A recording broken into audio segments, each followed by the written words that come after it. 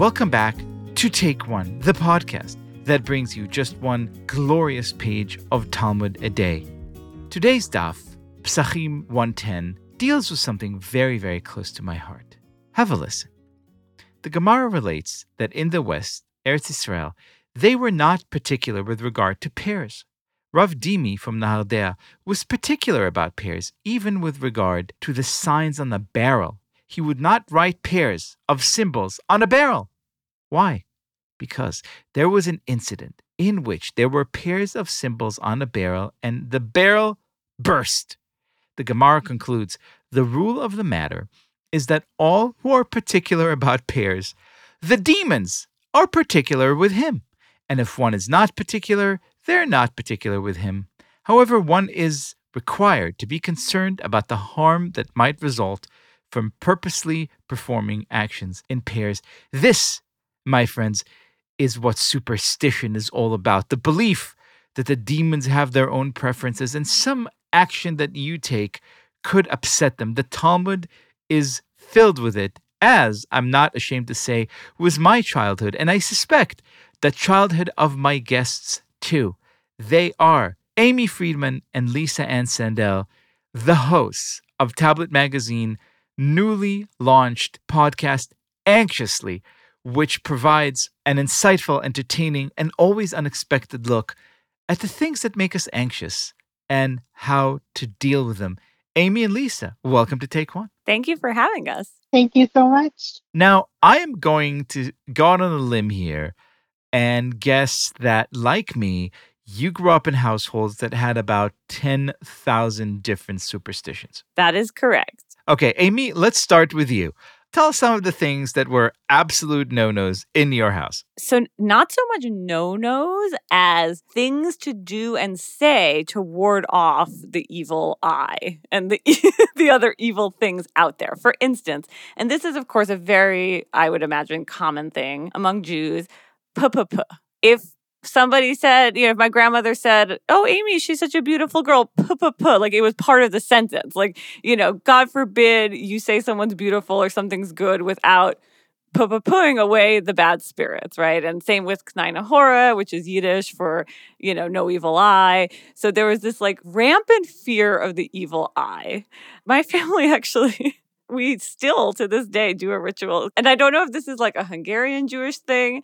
Supposedly, if you have gotten an evil eye, if you believe that someone has given you an evil eye, you do a ritual with bread and water.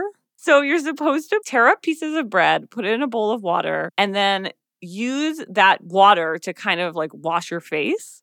And you say something in Yiddish, and that is supposed to cure you of the evil eye. So talk about like seriously old school superstitious rituals in my family. Lisa, top that. I don't think I could possibly top that. That's pretty amazing. Growing up, everything was just kind of regarded as bad luck. So I don't feel like there were any rituals. I've started knocking on wood, which I know is not a Jewish... I learned that as an adult only because my family, we were also big wood knockers in addition to everything else we did. And then a friend of mine who's Jewish told me as an adult that comes from, like knocking on the cross, which was news to me. It's a weird thing about superstition, right? Because on the one hand, when you're doing it, especially as an adult, you're fully aware that it's ridiculous. Again, the rabbis of the Talmud were deeply educated people. There were no fools.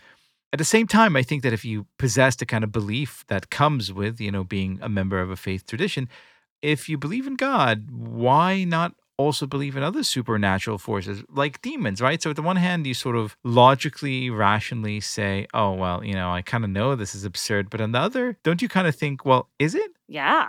I believe wholeheartedly. But see, the tension for me and the tension within my own family, my dad is very observant, and he says that Jews aren't supposed to believe in the occult.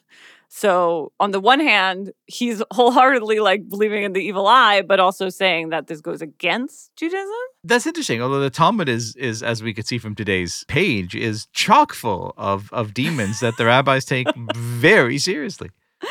Right. It's this interesting tension. You're not supposed to believe in them, but you're not supposed to upset them either. Right. Just in case. I have no problem believing that there are so many forces beyond what I could possibly comprehend that I'd better steer clear of angering, which is why whenever something strikes me as potentially irksome to these forces, I immediately look for a piece of wood. I started carrying a little twig in my purse at one point, just so I'd have one handy. I feel like when I found that out about you, Lisa, I knew we would be friends forever. Amy and Lisa, the show is anxiously, which I think everyone who enjoys this podcast would find much to love about as well. Thank you so much for being our guest. Thank you for having us. And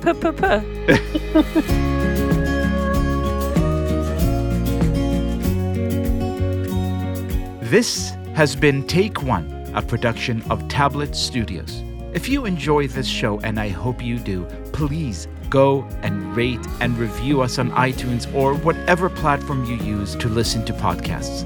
Each week, we'll be releasing new episodes Monday through Friday, covering the entire weekly portion of Daf Yomi. I'm your host, Leah Leibowitz, and our producers are Josh Cross, Sarah Fredman-Ader, and Robert Scaramuccia. For more information, go to tabletmag.com/takeone or email us at takeone@tabletmag.com. You could find us on Twitter @TakeOneDafYomi or join our Facebook group by searching for Take One Podcast. I hope we've made your day a little bit more Talmudic, and we'll see you again soon.